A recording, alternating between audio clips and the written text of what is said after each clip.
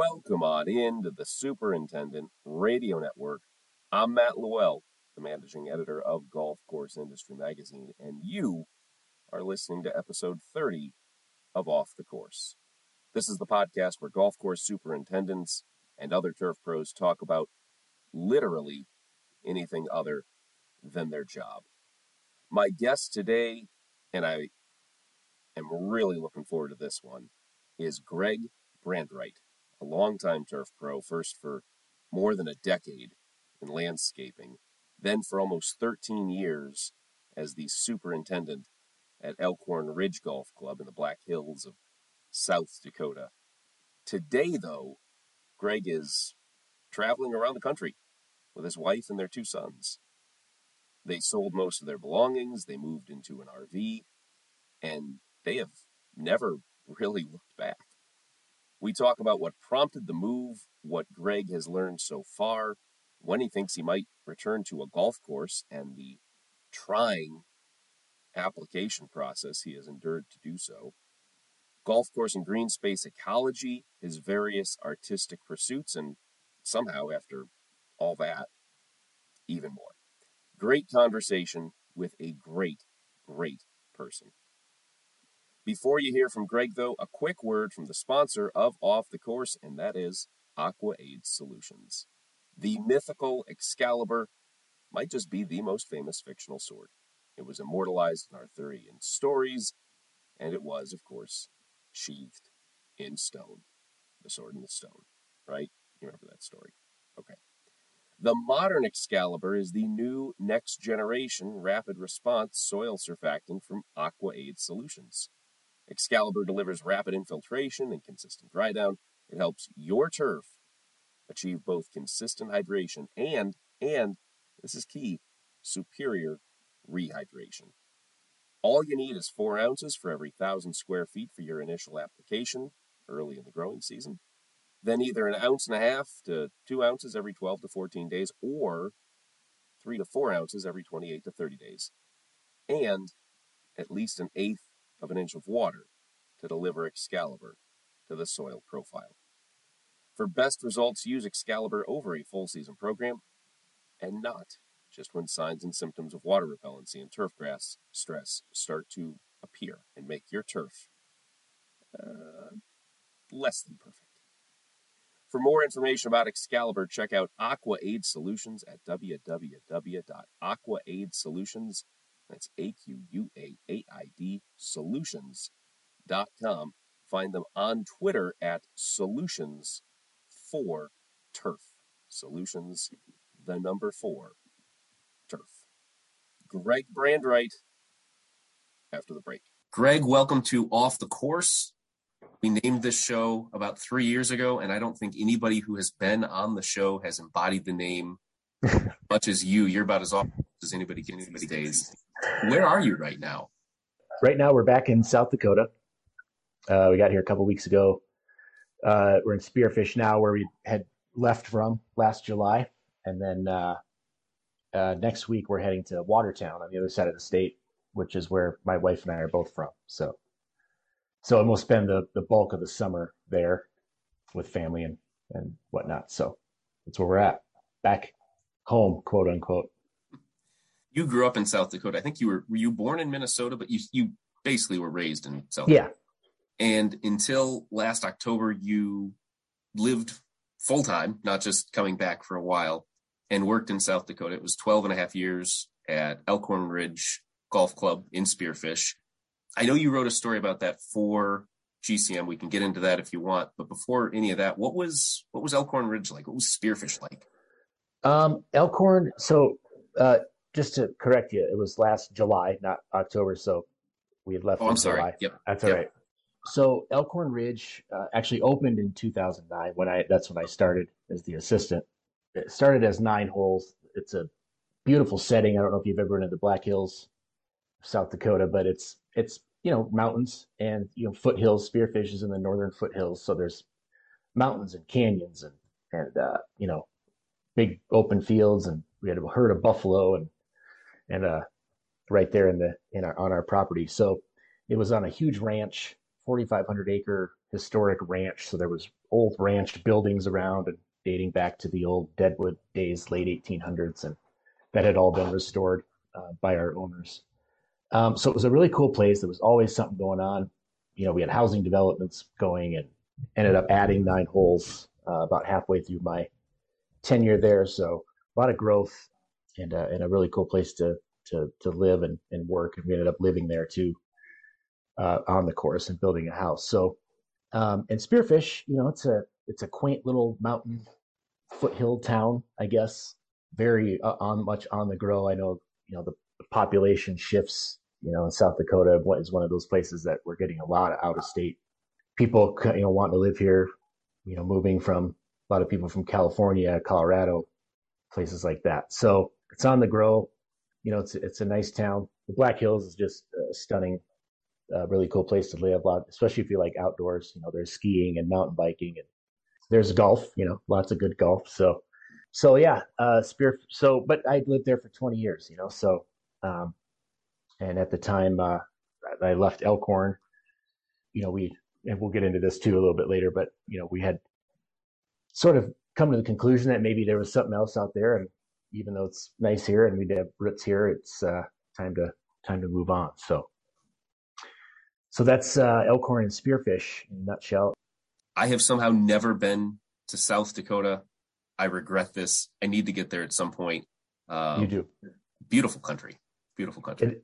It is, yep. So when you left Elkhorn Ridge in 2020, start of the pandemic, still the first, 6 or 7 months, what prompted that move? It was obviously a very weird time for everybody. Yeah, and so August of 2020, towards the end of August, I was fired, somewhat out of the blue, but not really, because I knew change was in the air, we'll say. But it was a bit unexpected to come at that time, and I'd actually written another story for GCM about that too. I'm really into sharing experiences, if you hadn't been able to tell so far. But you're actually it's only 2 stories, but you've written at least 2 stories for that magazine, and they're both really well written. I just want to put that there. Thank you. I appreciate that, and I enjoy being able to share. So it's a cool thing. So anyway, was let go, and then so it was towards the end of the year, and so we hadn't really, there wasn't really much to do. Not a lot of golf jobs in the Black Hills, so there's nothing to jump onto right away. So I ended up, a friend of mine has a landscaping business, so I helped him, through the fall and into the next spring. As we were selling our house, we decided to list our house. So we decided to also at that time that maybe it was time to embark on a journey that we had talked about 5 years prior, but we were just having our second son at the time, and it wasn't really the right time, but we had talked about doing this big RV trip, this full-time RV living, right? So that came up again, and we had been through kind of the mental process of getting ready for something like that, and we were already homeschooling, partly because of the pandemic, and my wife was already working from home. So a lot of things lined up. So we started to make plans and put the house up for sale, sold the house over the winter, and then stuck around through that spring of 2021, to kind of get our new home purchased and and haul it back from Texas. And last July, then we set off, left Spearfish and into the RV and on the road. So that's how sort of my tenure at Elkhorn and Spearfish subsequently came to an end. So not an end, I shouldn't say, a pause, maybe we'll say, but okay. At least from Spearfish. There might be a chapter 2 at some point. Maybe, we'll see. This is where the story really picks up, at least this chapter of the story, the golf portion of your career, like you said, at least on pause. You and Corey and the boys back from Texas to South Dakota with this RV, full-time RV life. And you've been planning this for, like you said, 5, almost 6 years. Yeah, doing a lot of the mental. Originally. Well, the original plan, we didn't have one, just other than how cool would it be to live in an RV, and what do you have to do, and how do you make this work? So that was a lot of the first 5 years ago conversation. This one was like, okay, where do we go? How are we going to make money? What are the kids, what are the boys going to do? How does this work? I've never pulled a fifth wheel, you know, before, and we're diving right into the 40 footer. So, going big right away. So we started to, look at, you follow all the Facebook groups and, the full-time families and all this other stuff. And so there's a lot of wealth of information out there on how to do it. But of course, as with anything in life, you have to go through it to really know how to do it and learn, from your mistakes and all kinds of, it's a whole new set of problems when you're going from a house to a RV. You still have to fix things and things break. It's different things that break, your sewer line or whatever. Everybody's got their black tank horror story. So we had never done anything like this before either. We were tent campers once in a while, but maybe a couple of times a year at that. So we had never lived in an RV or anything. So what we decided to do it, and worked out. So we hit the road and mapped out, the first probably couple of months through the rest of that summer, and we went to Nebraska, Iowa, Illinois, Wisconsin, up to the UP, down through Michigan, and then as we were getting into fall, we were like Ohio, Kentucky, Tennessee, Arkansas, Texas for the winter. But we didn't plan out that far ahead. We'd only planned out to about Michigan or Ohio. So because we didn't know if we wanted to go east or south or Florida, Texas.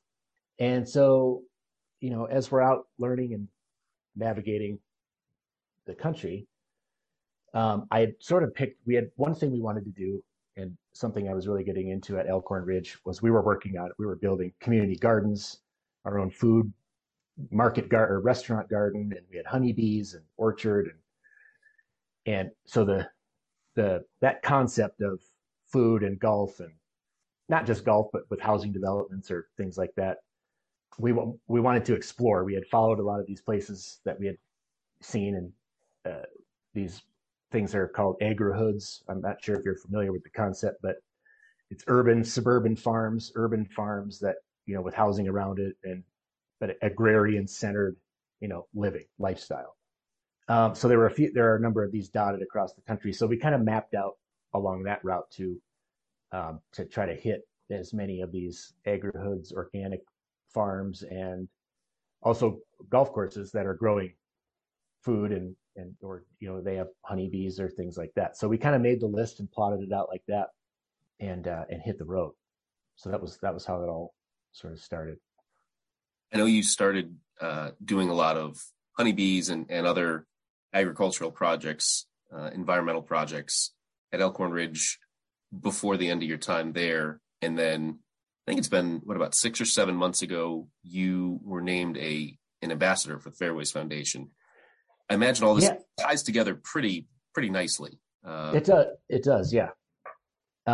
So how I came about the Fairways Foundation was on one of our stops, was at Cog Hill in Chicago, or just outside of Chicago. And I had gotten to, follow them on Twitter and love what they're doing. And they had this huge garden. And so I wanted to make a stop there. So while I was there, Angelica, who was there at the time, she's Garmin. Yep. Yes, and she's since moved on, but she was showing me everything, and she showed me this bioswale that they had built below their wash bay, to kind of clean the rinse water before it goes into the ditch, right? And it's this big ditch with native plants and all this stuff. And she was telling me that it got paid for by this Fairways Foundation, and she was telling me this grant that they got and who it was and the Aquatrolls, group and everything. So I started following them and reached out to them for, just more information. And they were like, hey, we've got this ambassador program where you just basically, talk about it and share social media and promote, get people to apply for grants. And I thought, how perfect. I'm going around visiting golf courses and farms and other, RV parks even that could benefit from, that might have a project that's sitting on the back burner because there's no funding. And it's not priority because it's like, at the luxury at Elkhorn was I was able to kind of bite off some extracurricular things, right?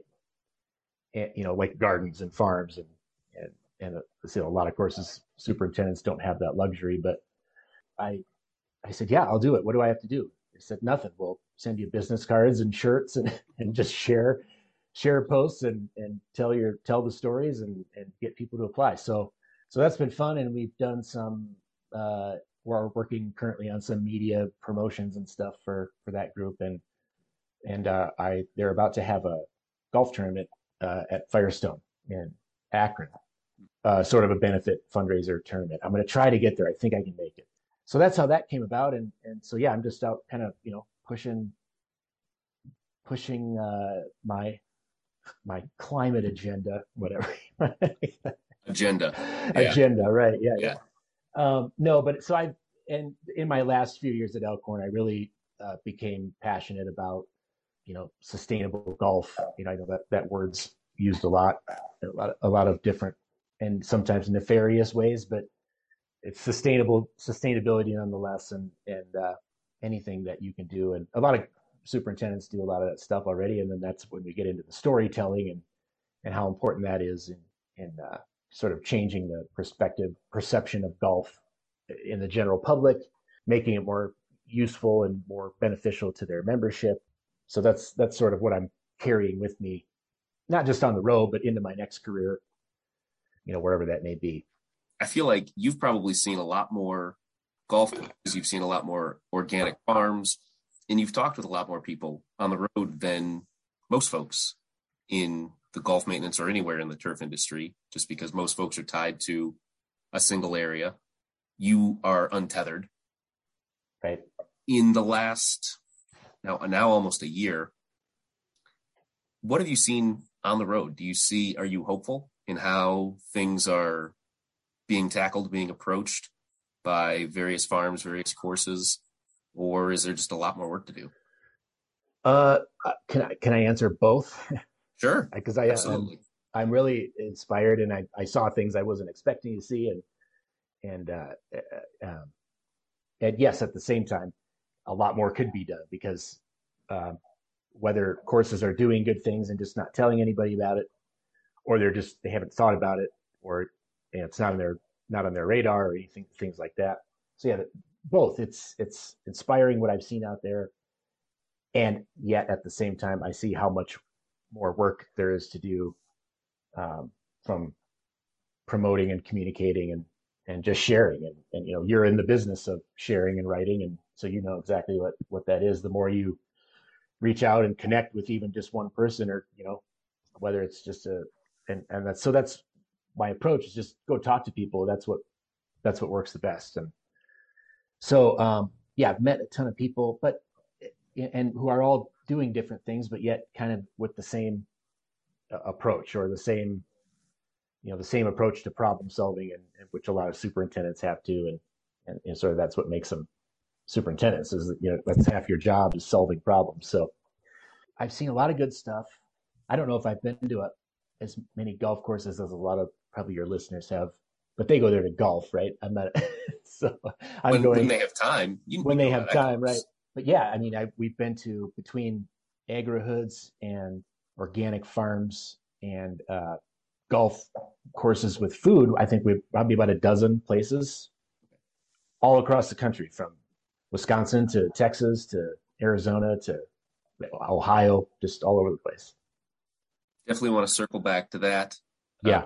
But we'll put a pin in that for now. We'll come back to that when we get to what might be next for you.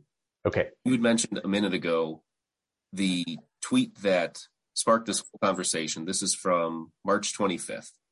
You were, I think at this point, 7 months, trying to do the math in my head, 7 months, 8 months into RV life. And you had embarked on a nationwide job search, essentially, going anywhere. I'm just going to read this because this is astounding. Some folks, I'm sure, saw this, but can't imagine everybody did. 31 applications in 17 states, 15 no responses, 7 responded to follow-up emails, 7 interviews, 3 of them at the time still pending, 4 runner-up to an internal or a local hire, 6 applications for at the time in the review phase. You turned down 2 because of money. You were ghosted 1 time, right? Resume polished and stacked, spirits high. There were a few more points, and we'll get to that in a minute, but I'm sure the numbers have been updated a little bit in the months since, but holy cow, just it was I don't want to say jarring, but it was definitely it made me stop in my Twitter feed when I saw that, and I'm sure others had the same reaction. Yeah, and it's been a sort of a jarring experience for me. I mean, Matt, this is the first time I've ever had to look for a job, right? So I'm new to this, and I had only heard from other people, or you read stories or whatever. But so I don't want to say I had what, too high of expectations or was too confident or anything, but I just, so I started, just to back up from the start, I started looking for a job right around last Christmas because I had got an offer from a course back in South Dakota, really just like 10 miles down the road from where we lived. And it just wasn't, timing was off, wasn't sure about the fit, things like that. And that wasn't enough to pull us off the road, right, and get us back to South Dakota in the dead of winter of all times. So my wife and I were kind of planning ahead, and I do like to work, believe it or not. So I said, yeah, I need to find a job. But so that sort of became my focus, and started looking, and of course I get job alerts and stuff from the GCSAA and Indeed, and set all those up. But as I got into, you were just reading the statistics there. Once I hit like 20, I think, and I'd only heard from a couple, and I'm like, what is going on here? Like, are they? All you hear about is how people can't find help, and nobody wants to work and whatever. So right, lowest unemployment since. Yeah, and yeah. So I'm sort of, that was a little bit confounding. Was what is it? And then I started, you start to think, was it me, or do people not like me? Am I not? Did I say something wrong? And I'm like, no, probably not. So because the interviews I had were great, and like I said, I came really close on quite a few. But one thing I've learned, and we can get into more of what I've learned later. But one thing is that I quickly realized that the course, when it's a toss up, they always go to the home guy, right? The guy who's worked there or lives there already. And so I kind of figured that was maybe my disadvantage in a lot of these places where I did live there, more than once, maybe even twice. I got the response, "Are you sure you want to move all the way to Texas from South Dakota? And are you sure you want to move to Ohio?" And I'm like, I'm applying for the job, right? I know where you're at. So the stats were, so I put together the stats after I hit 30, and now it's about 40, I think, total.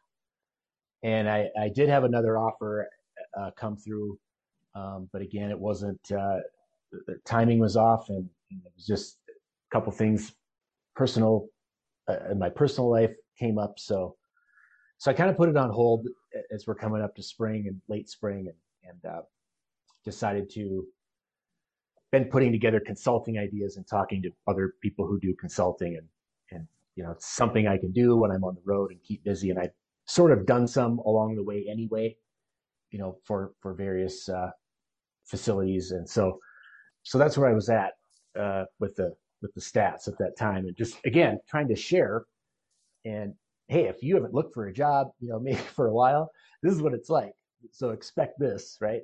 Unless you're applying at the course down the road, or you're an assistant applying for the superintendent that's leaving, applying for his job, you probably got a pretty good shot at it. So, but for us guys that are wanting to relocate, and or maybe not be, from that area, where, if I applied at several places in Texas that, didn't give me the time of day, and I think, well, maybe they think I'm from South Dakota and I wouldn't know anything about Bermuda grass or whatever. Again, you start to think about what's going on here. Why am I not getting a call? So it can be so tutorial. Yeah. So that was the tweet, and that kind of sort of when I'm in that state of not confusion, but just trying to figure out what's going on, and I'll sort of poke social media or prod people with some, think about it this way, or how do I get different people to think about it, or maybe somebody else has gone through this that can lend some insight. And a lot of people did. A lot of people, I got a lot of DMs of like, hey, I've been, one guy was like, yeah, I think I'm on 25, and I've heard, back from like 3 courses. So a lot of that going out there. I don't think that superintendents that are working and not looking for work, I don't think they have any clue what it's really like to hit that job market that seems so open and inviting, and everybody's looking for work, but not all it seems. Not long before that, it was a couple weeks before that original post, you had, and I've never heard of Chris Backey, as I'm assuming how it's pronounced. He's the founder and the CEO of Lasky.com, which is designed to help people find full-time jobs and freelance work, or what they call moonlight gigs. You shared it on your Twitter. And, along your points, where if you're working in the industry, you're not looking for jobs, you don't know what it's like. Chris wrote, once per year, every CEO, and it applies to everybody, but he wrote, every CEO apply to a job at their own company under a different name to see how maddening the process is for candidates. You quote tweeted that, or you did a screenshot. You responded, golf says, if you haven't hired a new outside superintendent in over 20 years, you might want to review your hiring practices before conducting an outside search. The needs, wants, and ideal qualities of the prime candidate have changed a little. Yeah, I think so. Well, so that was one of my realizations, and it was in an interview, second interview with a course in Iowa, and I won't name the city or the course, but I'm interviewing with the board, some board members, right? And we all have, a lot of courses have boards, and we can all about imagine who I'm looking at, right? And so one guy asks, our last superintendent was here 20 22 years or something. Are you ready to make that commitment? And I said, I thought, you want me to make a 20-year commitment right now in this interview? So that hesitation right there, before I did answer the question, eventually, probably we all recognized that maybe this wasn't a good fit for me. Because I said, well, a lot can happen. I said, I've never been to your city or even to your golf course, so I don't know if we're going to like the town, or it's up to my family. How do you answer that question when somebody asks if you're ready to commit for 20 years? And so I said, I'm the youngest guy that you can ask, or person that you can ask that question to, because anybody younger than me is just going to probably hang up or laugh in your face, or like, I don't even know what I'm doing next year. What are you talking about? And nobody has contracts outside of maybe a professional athlete, but for someone to ask you, are you ready to make that commitment for 20 years? The question is, you turn it right back around. Are they ready to make that commitment for 20 years? You want me here for 20 years, let's sign a 20-year contract. Yeah. So my response, the response that you think of after the situation, and I should have said this, was, what are you going to do for me to get me to stay there for 20 years? Exactly. In a little less, snarky way. So yeah, there's that. And then I think another tweet maybe you saw was the spelling errors on the on the official HR documents. I mean, I just call it a slight case of OCD or whatever. But when I get a questionnaire to fill out before the interview, and it's grammatical errors and spelling errors, I don't know what to think. I can't help but I'm trying to not be biased, and it's no big deal. It's just spelling, just words, right? But at the same time, not just that, but other things where it's just like, well, have you done this before? You're talking to HR people, or like there's just certain things come up, and it kind of boggles your mind that they're at this level of course, or some really nice courses that just seem to have maybe they're looking at 60 applications and are just like don't have time to get back to everybody, and just who knows what it is. Trying to be empathetic here in this process as well. Yeah. But your point about finding grammatical errors in pre-interview questionnaires, and then you also dealt with multiple no-shows from HR at one prestigious course. Maybe it's nothing. Maybe they're just scatterbrained, disorganized, busy, whatever. Or maybe it's telling of something bigger at that course that's going to lead to you take that job and you're dealing with awful internal communication for the next 2, 3, 4 years until you realize that you need to go somewhere else. Right. Yeah. I got the ghosting was 2 interviews, no shows. And I came to find out that there was a reason for it. Probably could have found, time to reach out to me or anybody else who was interviewing for the job that, hey, I'm going to be out of the office for a couple of weeks. And so I ended up actually reconnecting with that because I couldn't let it go because I had to know what was going on, and had an interview and it was okay. But I later found out through another superintendent who knew kind of what was going on that this particular course that had a lot of turnover, a lot of people had just left, and so they were kind of cycling through, including the HR person who I had an experience with. He actually knew who it was, or somebody who knew who it was, and he's like, "Yeah, not surprised." So anyway, not to badger, but hey, people looking for jobs and employers can also learn from this.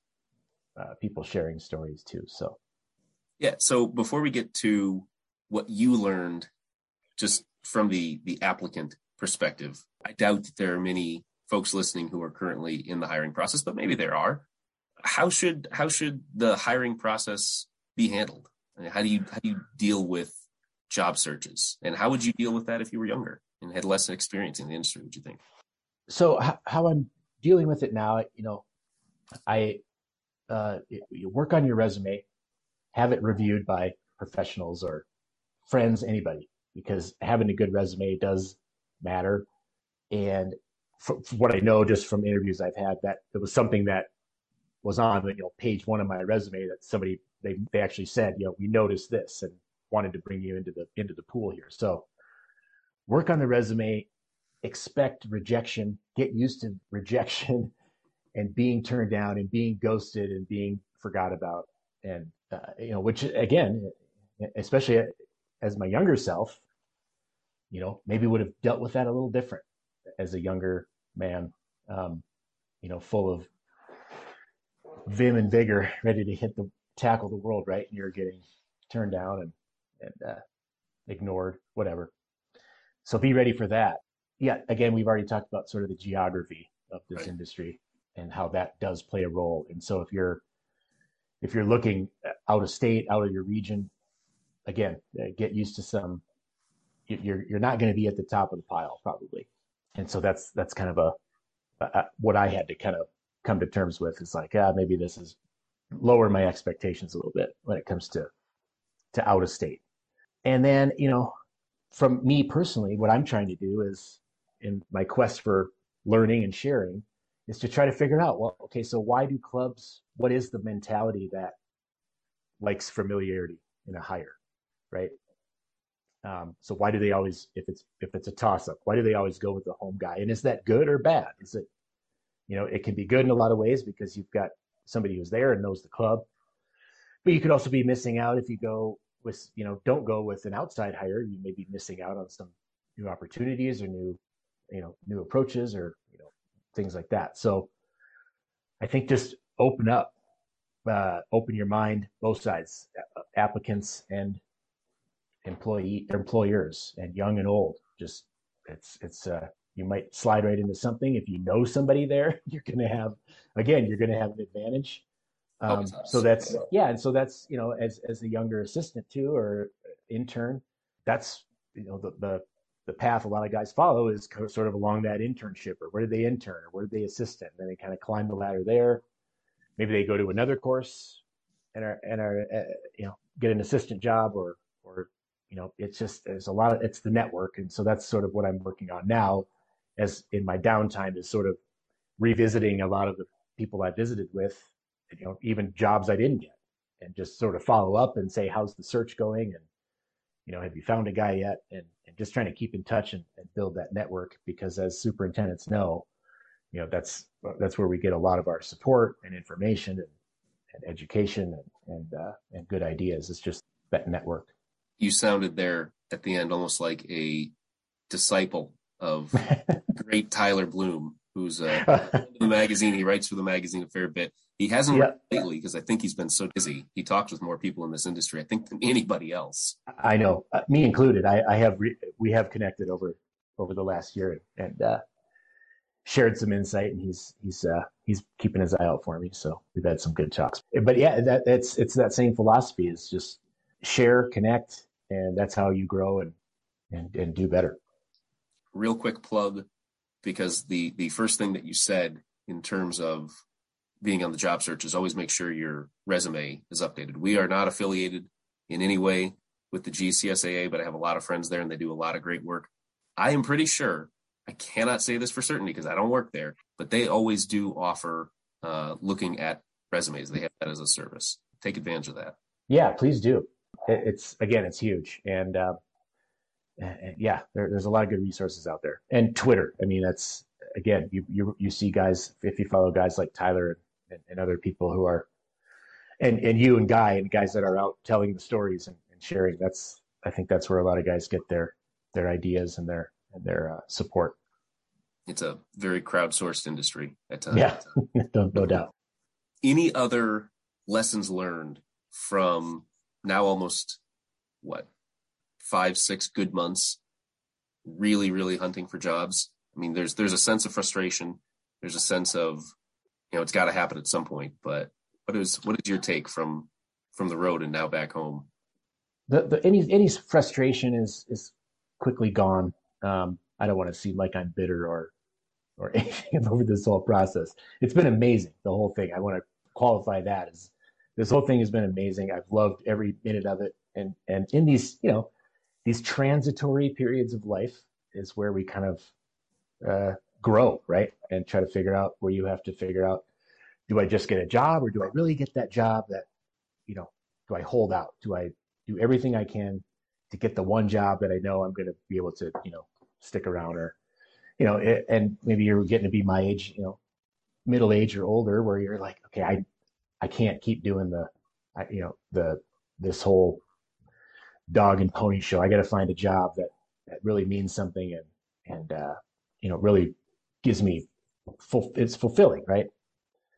So I have somewhat of the luxury of doing that and holding out and being picky and choosy. But I guess, looking ahead, I am very optimistic. And once fall rolls around and the great shuffle happens as we see every fall, something's going to open up. I do have a few irons in the fire, some leads and stuff I'm putting out there for some consulting work. So we'll see what happens. But I'm the type of person that, to the chagrin of my wife at times, I like to wait and see what comes around the door instead of going to get it, go get that job. It's like, well, I can do both. I can try to find the balance of being aggressive and outgoing and cold calling, even in some cases, all the way to just put it out there and step away and see what comes around. So Corey sounds very, very patient and she's pretty incredible. She's an amazing, incredible woman. I'm too lucky. And she's the reason we've been able to take this trip or this adventure. It's because she's been working along the road and things like that. So it's a team. I've got my own team here already. So Team Brandriet. Yeah. In regard to having irons in the fire, you posted a few weeks ago this on Twitter as well, that you've, quote, put together some consulting packages for golf and landscaping.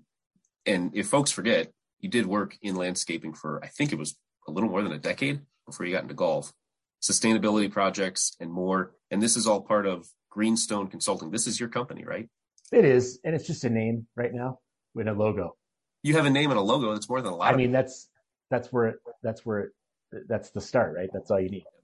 And an idea. And, like I said, I know enough and I know enough people, and I'm just trying to take full advantage of all my contacts. And I know a lot of guys like me and other superintendents, so a lot of it is with vendors, say, who are former superintendents.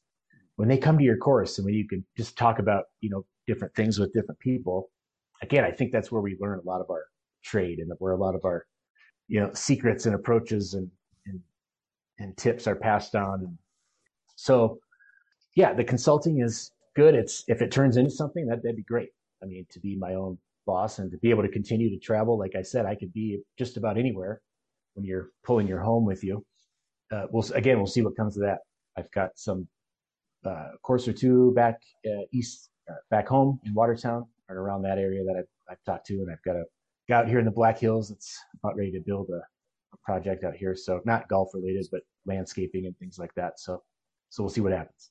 The benefit of you being able to be anywhere in the U.S. from July onwards has to be a major selling point. Not that other consultants can't get there, and you'll probably take a little longer to get there. But once you're there, you're there. You're not back home to Texas or Washington or wherever. Right. Yeah. So we'll see it. And again, I'm kind of trying to bite off a chunk of or get the attention of golf courses who are interested in expanding into that food and gardening and honeybees and things like that. Trying to work on a presentation about food and golf and trying to get some speaking, writing going and things like that. So trying to keep busy, man. It's not hard when I've got a 6 and a 9-year-old, 2 boys that like to keep busy. But circling back to Corey, you wrote, and I just want to read this whole thing and just let you gush or do whatever you want to say about Corey, because again, just sounds incredible. My wise wife said the other day, this is from about 3 months ago, a sign of a true leader is how they defend the most vulnerable members of their staff. I can't tell you how many manager, in quotes, meetings I sat through while other bosses disparaged, demeaned, and conspired against the lowest on the totem pole. When your staff knows you have their back, the trust and loyalty in return pays countless dividends and builds lifelong connections, because in the end, we're remembered how we treated people in their most vulnerable, challenging moments. And because everything on Twitter has a hashtag conscious leadership. It's these kinds of things. You know, it's a Corey lesson. It's a lesson that you managed to share with a bunch of people. I don't know. It feels like it puts this last 12 to 20 years and this year in a little bit of perspective too. For sure. And it sounds really heavy when you read it back to me. I can't. It was 2 tweets. I know. Typed it with your thumbs. Yeah. So,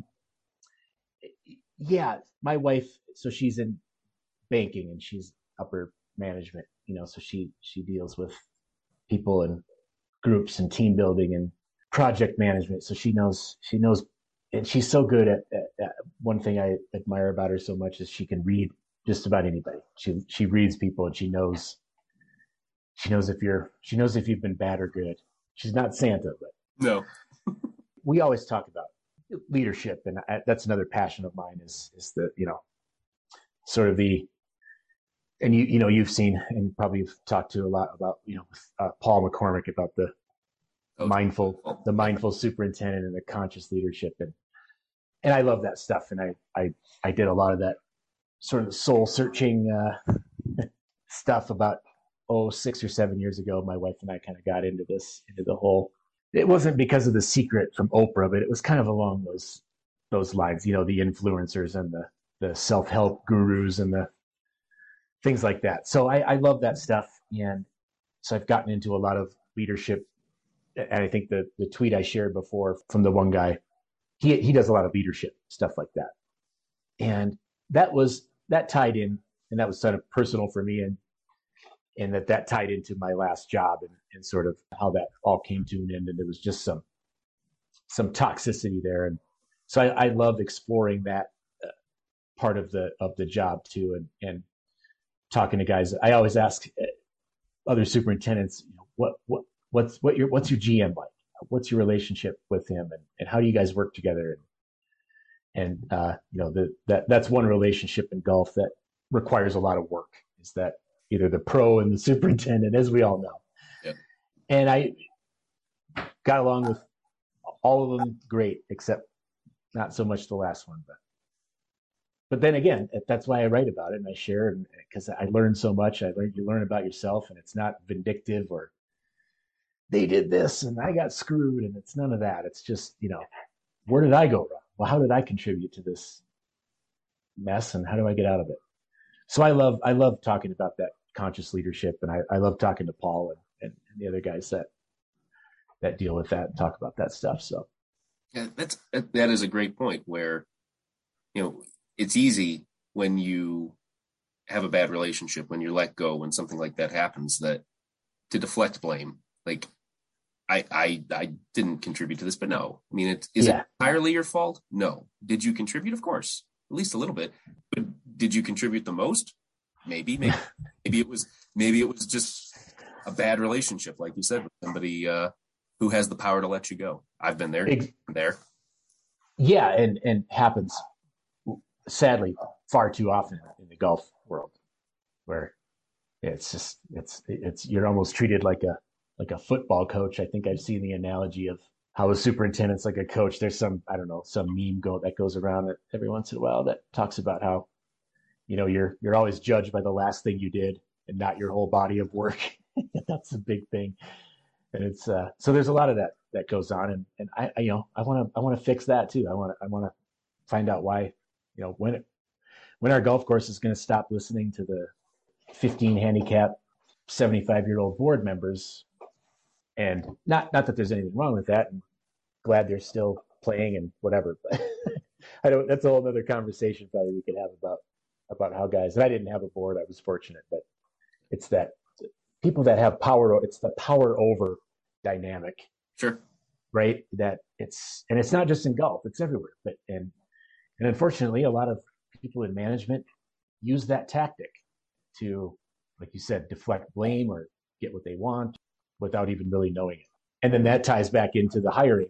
and have you hired somebody in, the last 20 or 30 years? Is the new superintendent going to agree with everything that, the last guy did, or is he going to feel the same about this, or things like that? So there's all kinds of different ways to look at it. I just try to take a wide approach and share, like I said.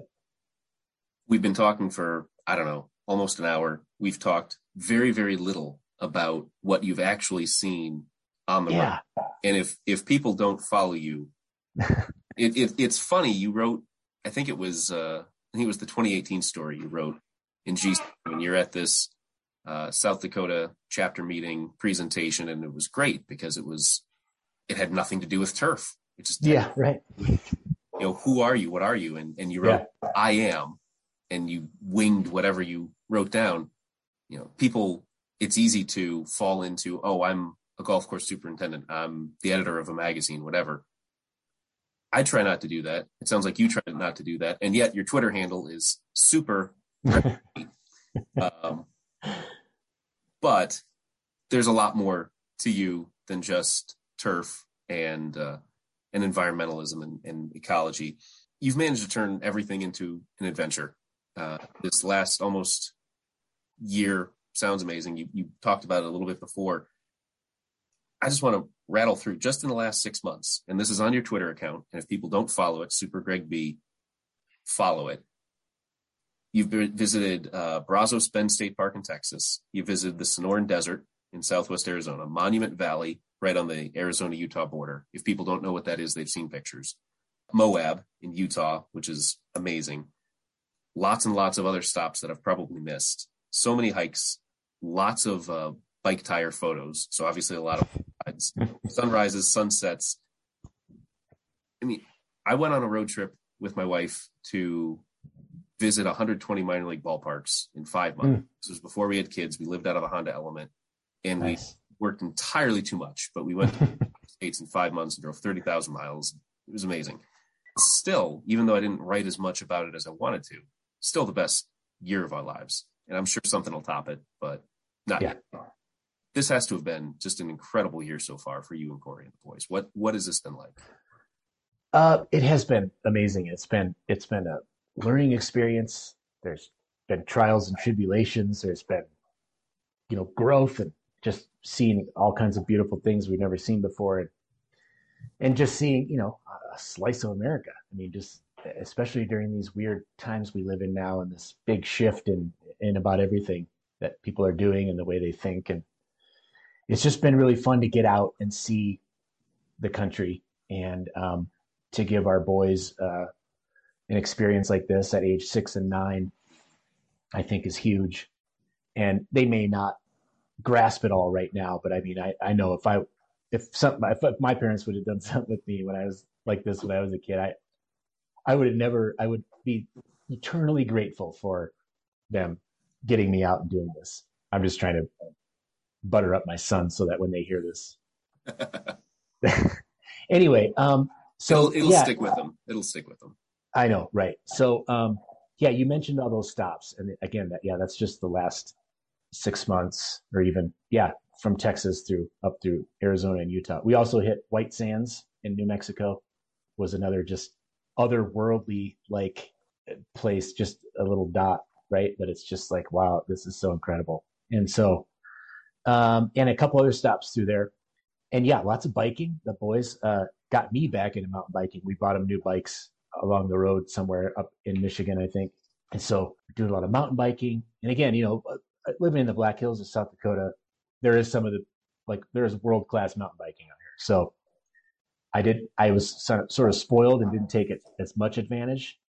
But you go into like I said, the UP and Arkansas is great biking, and Texas, believe it or not, is some really just amazing mountain biking and trails and things like that. Obviously, Moab, it's like mountain bike mecca. So I had quite a lot of fun there. But yeah, just trying to make the most of it and trying to, you're planning ahead skills because you got to plan the next stop and try to figure out, how long you're going to be there, and is there even a spot, and are we too late? We booked Arizona in March. So, Getting hot. I know. And like, how are we even going to get a spot here? Everybody's here, but we ended up getting there, and it was fine. But so yeah, the last year has been crazy, and I recommend, just like what you said, what you and your wife did. Everybody needs to take just a giant road trip. Figure out how to do it. You can do it. There's got to be a way. And even if, like me, if you have to get fired and sell all your shit, or whatever, you can do it. Okay. Do it. Just take advantage. And obviously there's a lot of situations where you can't, but that's fine. But yeah, a trip like this has been amazing. And whether it ends, soon or not, if the consulting work picks up, it may continue on.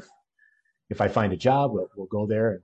And we do talk about, we're in a house right now that my in-laws have in Spearfish. So being back in a house after a year on the road, it's kind of nice. I mean, the first thing my wife said was, we walked in the house, she said, "Oh my God, I can take a bath." I was going to ask, because you are always water and sewer hookup. Yeah. First thing you do when you get in. Last thing you do. First thing you do. Yeah, you got to do that. Yeah. We left South Dakota last year with 3 boxes of latex gloves. And my wife says, why did you buy all these gloves? And I said, you'll see after our first stop why I have the gloves. I imagine you've gotten through all 3 boxes and you're maybe on box 4 by now. I probably about 5 or 6. Yep. Oh. Yep. But it's fine. So yeah, last year's been great. Incredible experience. And so on my Instagram, which is just Greg Brandriet, I share more of the pictures and some of the photography and some of the stops that over there. Before I let you go, because I know we've been talking for an hour, I have to ask, incredibly creative person, incredibly artistic person. There's photographic and I'm sure some more video evidence of you playing guitar at various industry events and other gigs. Obviously your photography, but you were also, for over the course of 12 years in South Dakota, part of Black Hills Community Theater in Rapid City. You were musical director, I think, for Tommy. You acted in a handful of musicals and plays. And there's one that jumped out at me, because this is in your LinkedIn. You played Roger in Rent. I did. Would it be to ask you to sing some Roger from Rent? It would be. Oh, okay. It would be. Maybe another time.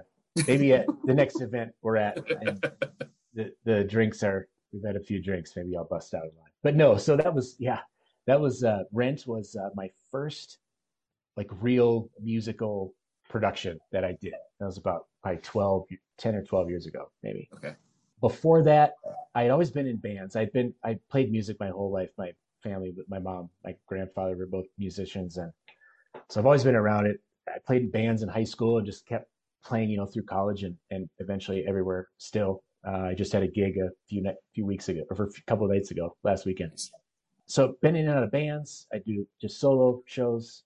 The theater is something I got into out in the Black Hills, just through friends who I knew through the music and arts community. And they're like, "Oh, you should do this play. We need this guy." And so I did this play, and it was hilarious. And I got to say the C word on stage in front of people, and it was like a thrilling, like the real C word, like the British. It only has power if we give it power, though. It's just a word. Right. And but so using that word on stage, it never failed.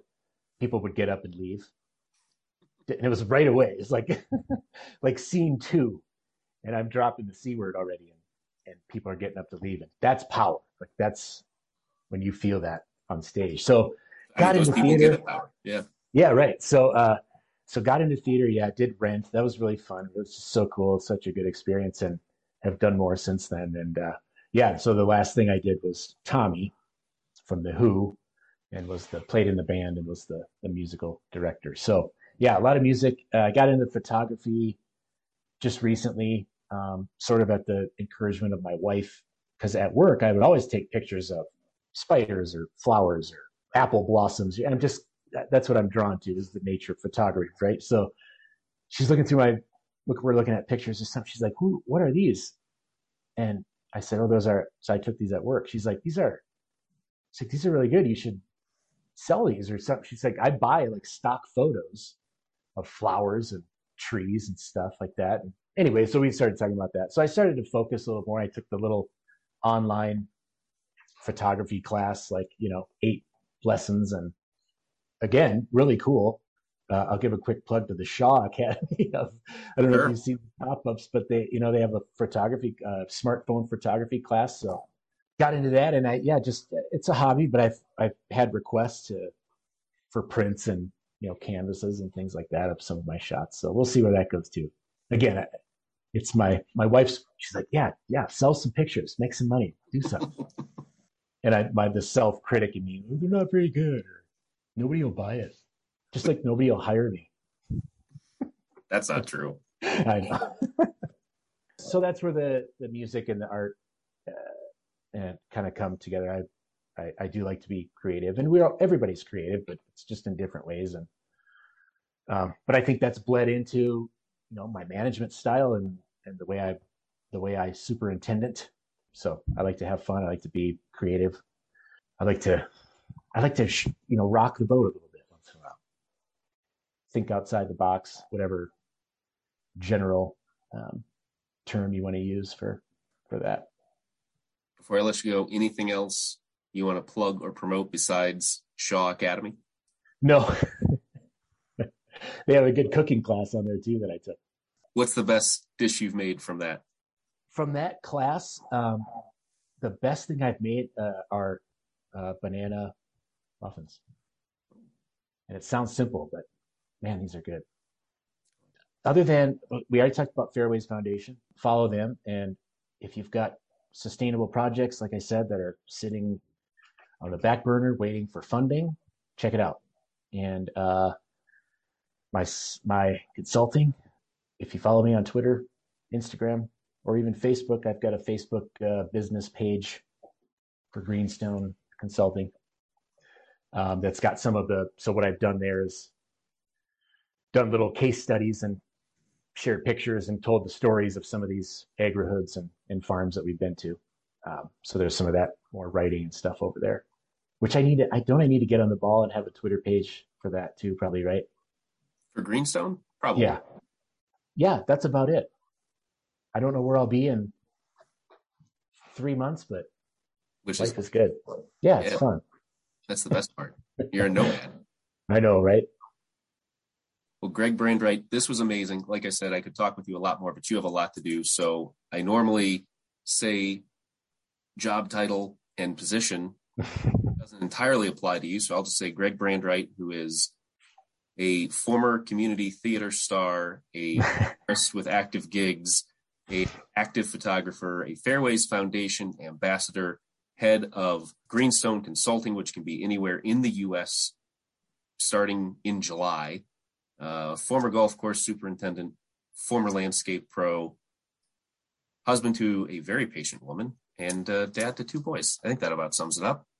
That is a great summary. I appreciate it. Despite your Twitter handle. More than, yeah, exactly. Well, yeah, this has been great too, Matt. Thank you so much for having me and reminding me of some things I've tweeted that I haven't done for a while. They sound so much heavier when it does. It really does. Yeah. No, it's great. My thanks again to Greg Brandriet for going probably farther off the course than any previous guest on this podcast. My thanks to AquaAid Solutions for sponsoring Off the Course. And my thanks to all of you for listening to all the podcasts, because I'm just going to assume you do listen to all of them, here on the Superintendent Radio Network. There's Beyond the Page. There's Greens with Envy. There's Off the Course, which you just listened to. There's Tartan Talks. Real Turf Techs with Trent Manning drops on the third Wednesday of every month. And Wonderful Women of Golf with Rick Wolfel drops on the first Thursday of every month. Our June issue is online now. I never assumed that anybody listening to our podcast knows we put out a magazine. The magazine this month packed with feature stories by Guy Cipriano and me about how Twitter has become the way for turf pros to communicate, by Northwest Superintendent Ron Furlong about how to handle greens collars, from our West Coast correspondent Judd Spicer on the rise of putting courses, and more. You can check that out at www.golfcourseindustry.com/magazine, and you can read even more industry news and notes in our Fast and Firm email newsletter that's delivered every Tuesday to your inbox. You can sign up online at the homepage, www.golfcourseindustry.com. Deep breath time, because it is credits. Golf Course Industry is produced by Guy Cipriano and me, Matt Llewell. Our columnists are, I think, just the best. Terry Buchan, Henry DeLozier, Bradley S. Klein, Tim Morgan, and Matthew Wharton.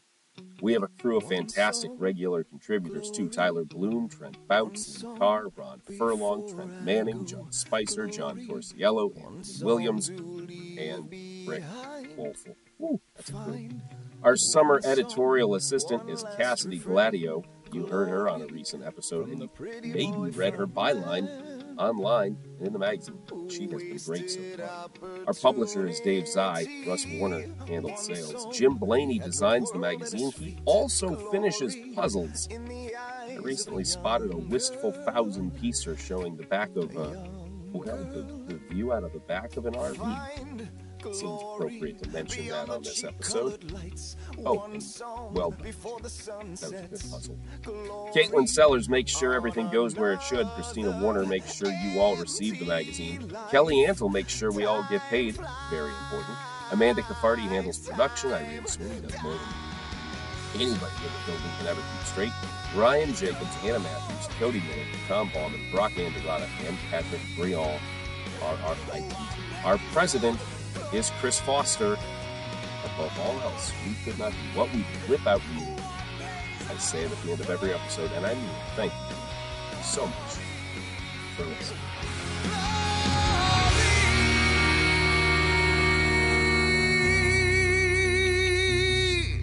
Find glory in a song that rings true, truth like a blazing fire, an eternal flame.